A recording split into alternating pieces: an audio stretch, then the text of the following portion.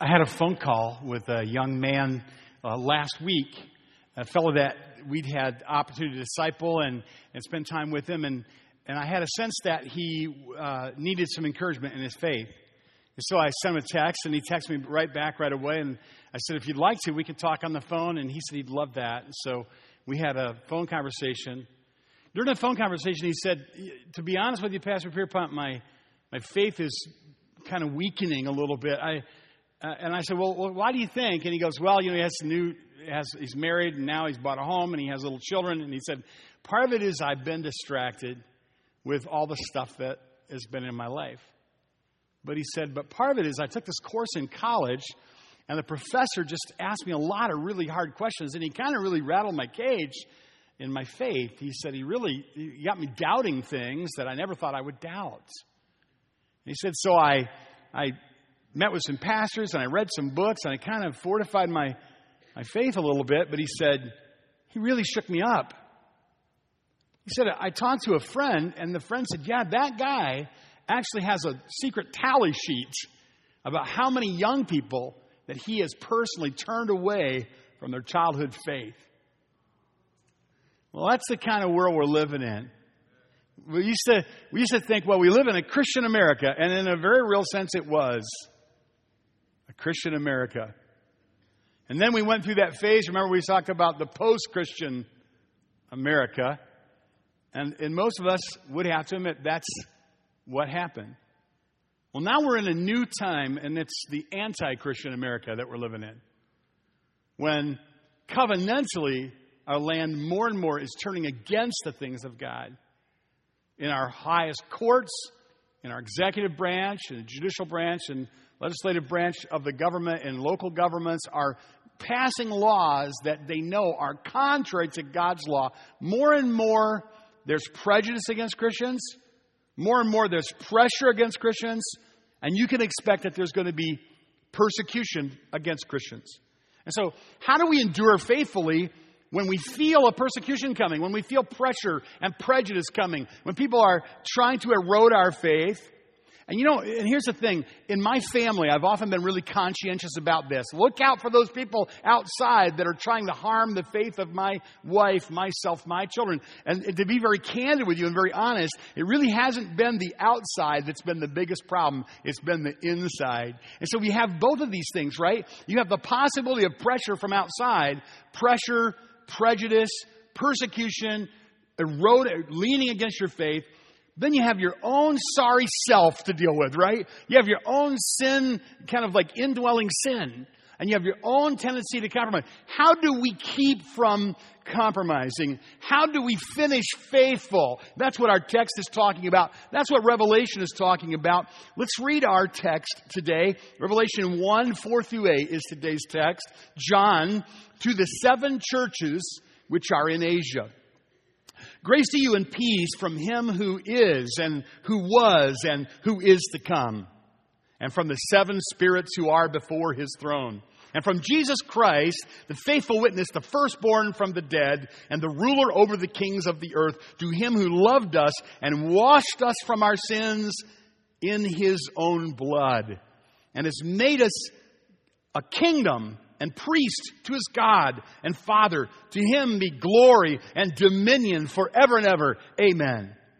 Behold, he is coming with clouds, and every eye will see him, even those who pierced him, and all the tribes of the earth will mourn because of him. Even so, amen. I am the Alpha and the Omega, the beginning and the end, says the Lord, who is and who was and who is to come, the Almighty. Heavenly Father, I pray that you would work in the hearts of the people and work in my heart as we just concentrate on your word today. In Jesus' name we pray.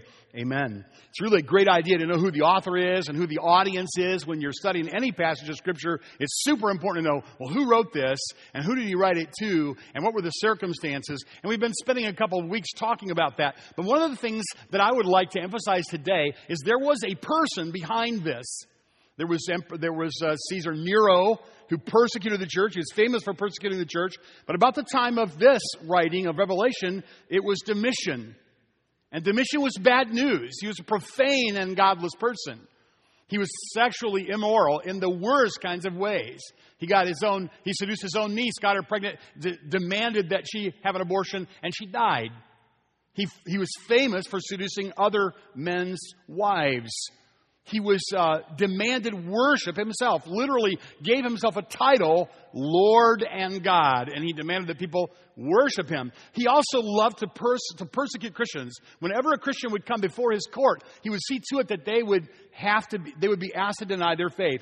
So this is the atmosphere. Now, John is on the Isle of Patmos because he's been exiled there by Domitian, most likely, and he's writing to not the church in Asia. We don't talk like that. It's the churches in Asia, the local churches in Asia, the 7 that are going to be listed here, representatively of the other churches that were in Asia Minor, or what we know as modern Turkey. So John, feeling the pressure of persecution, writing to churches that are feeling the pressure of persecution, the temptation to compromise and to defect from the faith or to not finish faithful. And he's writing this, and what we have in Revelation 1, 4 through 8 is a little bit like when you watch a movie and they have the trailer first. That's what it really is. Kind of goes over the whole thing in a little, the highlights of coming attractions. Here's a little outline that I'll give you. We'll not preach this outline, but it's helpful. There are 3 things in verses 4 through 8, really. There's a beautiful benediction. There's a blessing. It's a blessing given to the ones who are going to read the book aloud and have the book read to them. That's in verses 4 and 5. In verses 5b and 6, you have a stirring doxology, where John does this thing that Paul often does, and that is he can't think about his Lord and Savior, Jesus Christ, without bursting into doxology, like praise. And that's what it should be for us. Preaching, teaching should never be some cold and abstract thing. It should always stir our heart. We should always be on the very verge of doxology. I don't care how bad things are going in your life. I don't care how many enemies you have. I don't care how dark the prospects are in a nation. God's people should always have God's truth embedded in their soul and be on the very verge of bursting into doxology. And that's what he does. So here's the beautiful benediction, or the blessing. Grace to you and peace from him who is and who was and who is to come, and from the 7 spirits who are before his throne, and from Jesus Christ. And then when he says Jesus Christ, it's almost like somebody poked the right button there, and then boom, he goes off into, that was the benediction. He goes into the doxology. And listen to it. It's just like a burst of praise all about Jesus. And we sang about all that today. A song on the second coming. Thank you for that. And a song on the blood of Jesus. Thank you for that. And a song on hardship and faithfulness in hardship. So you're all prepared. Let's look into this doxology. It's so beautiful about Jesus, right? It says, Jesus Christ, and these 9 things: faithful witness, firstborn from the dead, ruler over the kings of the earth. He loved us. He washed us from our sins in his own blood. He's made us kings, actually a kingdom. He's made us into a kingdom and priest to God and Father, who's God and Father. To him be glory and dominion forever and ever. Amen. Say amen. Yeah, to him. Zach, that was placed. There we go. Okay, see that? Watch Zach, because some of you people need coaching. All right. Thank you, Zach. He's one of those college professors that turns young people to faith in Jesus Christ and not away. Zach has a standing thing. He says, I will give you $10,000 to any of his colleagues who can prove evolution. He says, my money is safe. You can't prove it. Anyway, this is a doxology about Jesus. This is beautiful, right? Then there's this ominous promise. So you have a beautiful benediction, verses 4 and 5, a stirring doxology, verses 5 and 6, and an ominous promise, a wonderful promise in verses 7 and 8. Behold, he is coming. Look, he's coming. That's what behold means. Look, he's coming in clouds. And in Acts, it says they received him up in clouds, and he's going to come in like manner as you've seen him go. He's coming in clouds, and every eye will see him, even those who pierced him. This would be the Jewish people. And all the tribes of the earth, these would be the Gentile people, will mourn because of him. Even so, amen, I'm the Alpha and the Omega, the beginning and the end, says the Lord, who is, who was, who is to come, the Almighty. Would you agree that is an ominous promise? Jesus is coming. That ought to change everything about how you live. Jesus Christ is coming. That ought to change. Get off.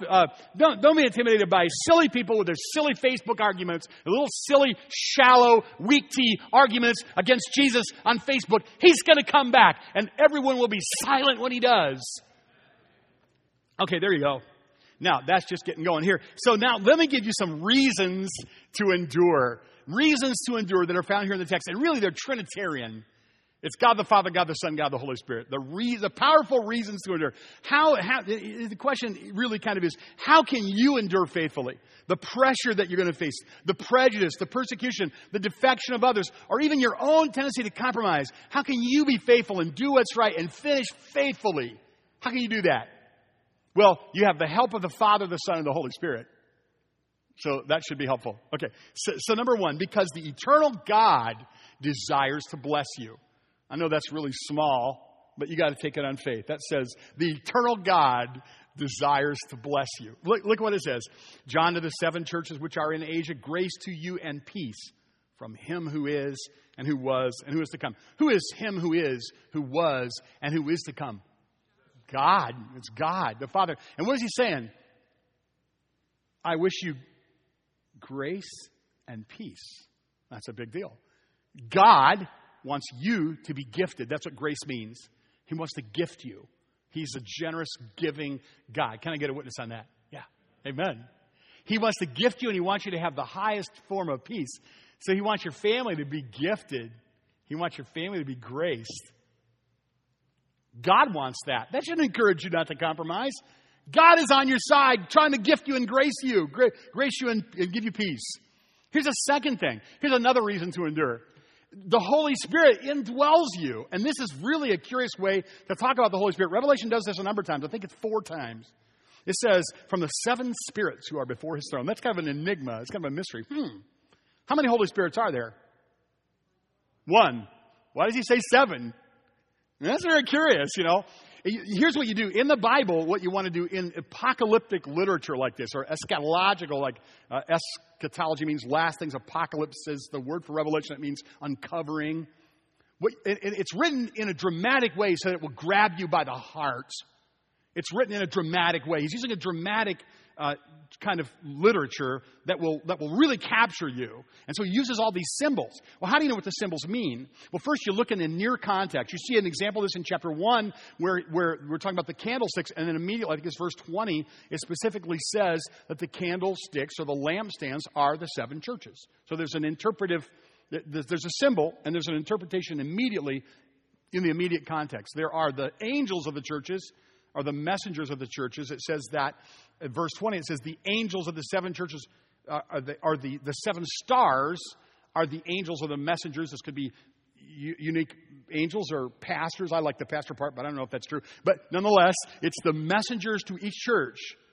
And what are they're represented by stars symbolically, but what are they? They're either angels or pastors, messengers to the churches. So in other words, what I'm saying is this. How can you interpret the symbols of Revelation? You look in the immediate context and you might get an immediate example of what it is. If you don't find it in the immediate context, study the whole book and look wherever else that symbol is used in the whole book, and you'll often find an interpretation there. People have done charts like this. They're fun to study. You can find them on the internet. It'll actually give a lot of those. You can just read them. But then sometimes it's not in the context, in the near context, and it's not in the broader context of the book. But you remember what we said last week? There are hundreds of Old Testament references. Now, there are no direct Old Testament quotations in Revelation, but hundreds of Old Testament references. You really cannot possibly think that you're going to understand the Revelation unless you have a kind of an understanding of the rest of the book because of the symbols that are there. And there are a couple of places in the Bible that talk about the Holy Spirit is 7-fold work, for instance, in Isaiah 11. And some say 6, some 7, depending on the Septuagint and so forth. But then in Zechariah, you remember the passage in 4:6 that says, not by might, but not by power and might, but by my Spirit, saith the Lord. I misquoted that. Quote that right for me. Yeah, well, look it up this afternoon. Okay, and not by might, it's not right, but by my Spirit, saith the Lord. That passage that has a reference to 7, as a candle, 7-fold candlestick. Here's what I believe is true, and Bible scholars believe this is true, is that the Revelation is the book of completeness. It's coming to the end of the story. It's tying up the loose end of the story. It's coming to the climax or the end of the story. And 777, all over the book, 7s are used as a symbol of completeness. And what it's saying here is the Holy Spirit, the only Holy Spirit you will ever need, complete fulfillment of God, the 7-fold Spirit, the fullness of the Holy Holy Spirit, the Spirit that can meet every possible need that you ever have. You are indwelt by the Holy Spirit if you're a believer. And you are completely, and if you yield yourself to Him, you're filled, continuously filled with the fullness of the Holy Spirit. And so you say, well, but me, I have a problem with lust. But you have the Holy Spirit living in you. But me, I have a problem with greed. I want things. I'm like Lucy on Peanuts. I want stuff. But you have the Holy Spirit living in you, pushing back against that. You say, but I'm given to worry. Yeah, but you have the Holy Spirit living in you. God indwells, possesses you. You're possessed. You're a possessed person. You're possessed by the Holy Spirit. Whew, that's pretty awesome. You have the Holy, if the Bible is true and you're a Christian, you have the Holy Spirit living in you. You ought to be able to face anything coming your way. Listen, in our world today, Christians are facing the worst kind of persecution. Unto death. Little girls being dragged out of their homes in northern Iraq and sold into sexual slavery to the ISIS soldiers because they're Christian, because they're attractive. These terribly abused people, they have to have hope that God is going to ultimately reward them. I will show you that in a moment. How can we endure in a time like this? How can we hope for our children to endure in a time like this? How can we finish faithful in a time like this? Well, first of all, we have God on our side who desires to bless us. Second, we have Holy Spirit live within us, which is no small thing. Third, we have Jesus, and He's our King, and He's coming back to rule. That's the whole point of this book, is Jesus is the King, He's coming back to rule. Now, what's interesting then is you say, I love when Pastor has 3 points, and he gets through them so fast. But there are sub-points. Yes. Sub-points 9 in number. Hey, don't blame me. It's the Bible here. Jesus, there are 9 things about Jesus here. And you'll be so impressed how fast I talk about these things. 9 things about Jesus that ought to just make your heart beat fast. This is what the Scriptures say. He's a faithful witness. Hey, who can you trust? How about Jesus? He's a faithful witness. If anybody's going to tell the truth, Jesus is going to tell the truth. You can listen to Him. He's been there. He's always been there. He always will be there. He is eyewitness. He is a faithful witness. John calls Jesus the faithful. Can you just think about it for a minute? Yeah, amen. Yes. Think about it for a minute. I love that, Zach. Think about it for a minute. Here's John, exiled to the Isle of Patmos, but he was that fisherman in Galilee. His dad's Zebedee. He was one of the sons of thunder. His brother James and John. Remember that? Sons of thunder. Knuckleheads. We're always doing knucklehead thing. Man, something got in this guy's water, and he really started to grow like crazy. And now he's an elder statesman for God. Now he's thrilled with all the things of God. Before, he was a fisherman that was trying to kind of position himself and kind of get a place of position. But now he's an elder statesman. Now he's a man that's filled with the fullness of God. And he can't talk enough about God. He says, Jesus, the Jesus that I've been following, the Jesus that I've been teaching, the Jesus that I've been writing about, the Jesus that I was intimate with in the upper room and so forth, the Jesus that I fished with on Galilee, He's a faithful witness. He's a faithful witness. Second thing he says is, He's the firstborn of the dead. Now, others have been raised from the dead. Firstborn from the dead here, the idea is He's unique. Raised in a glorified body, first fruits of the dead, symbolic that Christians, through Christ, have victory over the worst kind of persecution, which is what? Death. He is the firstborn from the death. This idiom means Jesus is the conqueror over death. He's a faithful witness, and He's a coming King. He's your King. He's a faithful witness, and He is the firstborn over the dead. He is supreme ruler over all the earth. Don't you like just saying that? He's the supreme ruler over you see the Republican debate? Did you watch that? 3 hours of Republican debate. Some serious talkers there. They're just talking away. And they all know the answers, and they're ready to run the world. And I'm looking at those people going, help me, Lord. And if they're Democrats, I'd probably say, help me, Lord, then to maybe even more. Just sharing that with you. Yeah. And we could talk about that later. Buy me coffee. We'll talk politics, But what I'm saying is this. There is one who's going to rule the world. The government will be upon His shoulders. And He isn't just talk. He isn't just hot air. He's a faithful witness. He's the firstborn from the dead. He's a supreme ruler over all the earth. John knows what he's talking about. He's been exiled by a ruler who called himself God. And he's going, hey, here I am on the Lord's Day in this island, and Jesus is the supreme ruler over all the earth. He's Lord. He's God. Up in heaven, they're worshiping Him. Chapter 1, verse 5, He loves us. How about that? He loves us. Think about that. He's God. He's all-powerful, but He loves us. He cares about it. Jesus loves your kids. Jesus thinks about what you're thinking about. He's burdened with what burdens you. He cares about you. That's what it means. When He loves, He thoroughly loves. He's God. Think about this. This should encourage you, right? I know that there are a lot of people around you that are compromising. I know there are a lot of people around you that don't love the Lord. I know that the circumstances of your future are unclear. But this we do know. Jesus is your King. God is for you. Holy Spirit is in you. Jesus is the King, right? He's the faithful witness. He's the firstborn of the dead. He's supreme ruler over all the earth. And He loves you. Imagine that. You ever feel like people don't love you?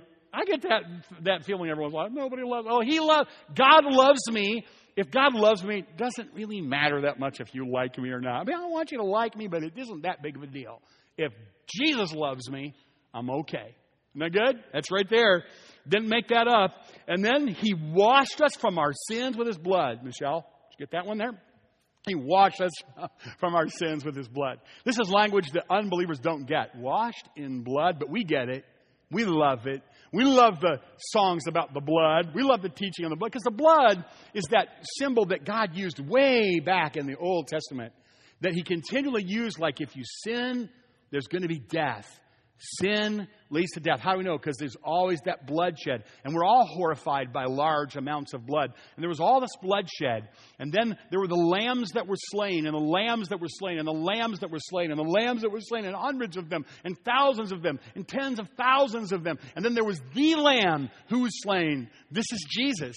His blood was shed. His life was given so that our sins would be cleansed. You need that. Remember what I said last week? If we could knock the top 5 sins off your list, you would still be light years from qualifying for God's righteousness, right? If you didn't even ever do again the top 5 bad things that you do all the time, you would still need to be cleansed and only cleansed by the blood of Jesus Christ. And you have that. Say amen. Amen. It's good for your soul. Now, on top of that, this is number 6. He has included us in His kingdom. In the New Testament there, it says this. It says in the New King James, has made us kings. And you'll notice that marginal note is He's made us a kingdom. He's made us a kingdom. Think about that. We say, well, we love America. If you're like you love America. And it's a great nation. We're thankful for it. But it grieves us to see things that we once stood for being compromised, and we worry about what's going to happen with our kids in a nation like this. How are they going to endure? How are they going to survive? Well, listen, you got to teach your kids that their kingdom is not of this world. They're in the God kingdom. There's a loyalty. There's a king there, and there are laws there, and there are benevolent gifts given by the great king who governs us. We don't live. This world is not our home, though it's going to be someday. But we're in a kingdom, and He has a faithful witness, firstborn of the dead, supreme ruler over all the earth. He loves us. He's washed us from our sins with His blood. He's included us in a kingdom, and He's made us priests, which means we have full access to God and a responsibility to represent God. Priest, verse 6. And then, again, when you get to 7 and 8, this is kind of the main part of the climax of the trailer of the great movie that is Revelation. And that is, oh, and behold, He's coming back. He's coming back. That's the thing to remember. When everything's leaning against you and all this ugly world is turned against God, wait a minute. One day He's coming back and every eye will see Him, even those who pierced Him, and all the tribes of the earth will mourn because of Him. And the idea is that it was the Jewish people who killed Him. And they're going to see Him. And the tribes of the earth represents the Gentiles. And they're going to mourn. You understand? This is how you can divide the world. Those who rejoice when Jesus comes or when they come back with Him. And those who mourn when He comes, right? Because if you're not right with God, you're not going to rejoice when He comes. It's not good news. Jesus is coming back. That's why the guy's bumper sticker I've always thought was kind of like ironically humorous. Jesus is coming back, look busy. Well, I ain't going to help you to look busy, Or Jesus is coming back and He's angry. I'm like, well, yeah, you're right. And your bumper sticker is not going to be any help to you in the day when God, in flaming fire, taking vengeance on all those who do not believe, returns in power and great glory, and he demands an accounting for your life. You're going to die someday, and Jesus is going to come back, and you're going to stand before God as your judge. Or you're going to be raptured. That would be wonderful as a believer, and you go to the judgment seat of Christ, which is a reward judgment, and you don't have to go to the great white throne judgment and face the wrath of God, because the wrath of God fell on His Son, our Savior, Jesus Christ, who we're bragging about right now. He's coming back to reign. We rejoice, but our enemies mourn, and the Gentiles mourn. And He is the eternal God. Look at that. Verse 8, I am the Alpha and Omega. You know those are Greek alphabet, beginning and end. Alpha and Omega, the beginning and the end, says the Lord, who is and who was and who is to come, the Almighty. Now that's interesting. Yeah, how many of you have a red letter edition of the Bible? Raise your hand. With you? Yeah. Is that red? That's red. They interpret this to believe that's written, that's about who? It's spoken by whom? By Jesus. That's really interesting, isn't it? Think about that. Let's not overlook this. I want you to notice something here. Look at verse 4, verse 8, verse 11, verse 17, verse 18. And there's something repeated. Remember this. When you study the Bible, often you can tell what God is emphasizing because He repeats it. So when things are repeated for emphasis. So in chapter 1, you have a repetition. It's almost like a chorus. So it's a main thing, okay? And here, when God identifies Himself in chapter 1 and verse 4, John identifies God and says, who is God? God is Him who is and who was and who is to come. God's forever. This is God, okay? Now look down in verse 8. It says, I'm the Alpha and the Omega, the beginning and the end, says the Lord, who is, who was, who is to come, the Almighty. It's repeated. And this is a reference to who? To Jesus, who was and is to come. God was and is to come. Jesus was and is to come. This is a help to you, right? You have a professor who thinks he's smart. A pseudo-intellectual person out there who, because of whatever reason he's got going on in his life, thinks that he can erode the faith of people, the childhood faith of people. There is one who is, who was, and who is to come, and is coming back to judge, and that man is going to be quiet, silent before the judgment of God someday. And so, here's verse 11. Notice it says, saying, I am the Alpha and the Omega, the first and the last. It's repeated. And then in verse 17, and I saw Him. This is about Jesus. This is Jesus. Clearly it's Jesus. It's a description of Jesus. Vision of the Son of Man by John. It's Jesus, right? And he's saying God is forever. Jesus is forever. Never had a beginning. Will never have an end. He's the Alpha. He's the Omega. He's forever. He keeps emphasizing time. He's forever. He's forever. He's forever. He keeps emphasizing that. And notice what he says. It's so beautiful there in verse 11. I am the Alpha and the Omega, the first and the last. And then as if he's not done, verse 17, I saw Him. I fell at His feet as dead. But He laid His hand on me. And He said, don't be afraid. I am the first and the last. And then verse 18, I am He who lives and who was dead, and behold, I am alive forevermore. And that gives commentary to what verse 8 means when it says, who is and who was and who is to come, the Almighty.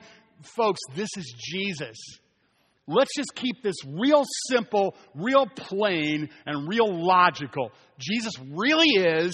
He really always has been. He really always will be. He's going to show up on earth someday, and He's going to judge and reward. That's really about all you need to know to endure. He may call you to suffer. He may call you to die.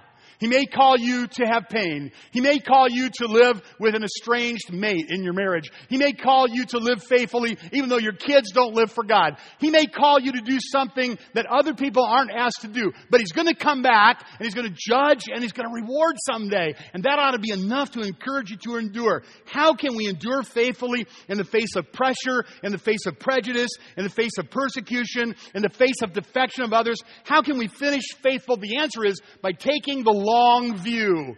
Now this is interesting because when you take Revelation and Genesis, you realize that God is tying all the loose ends up, if you will.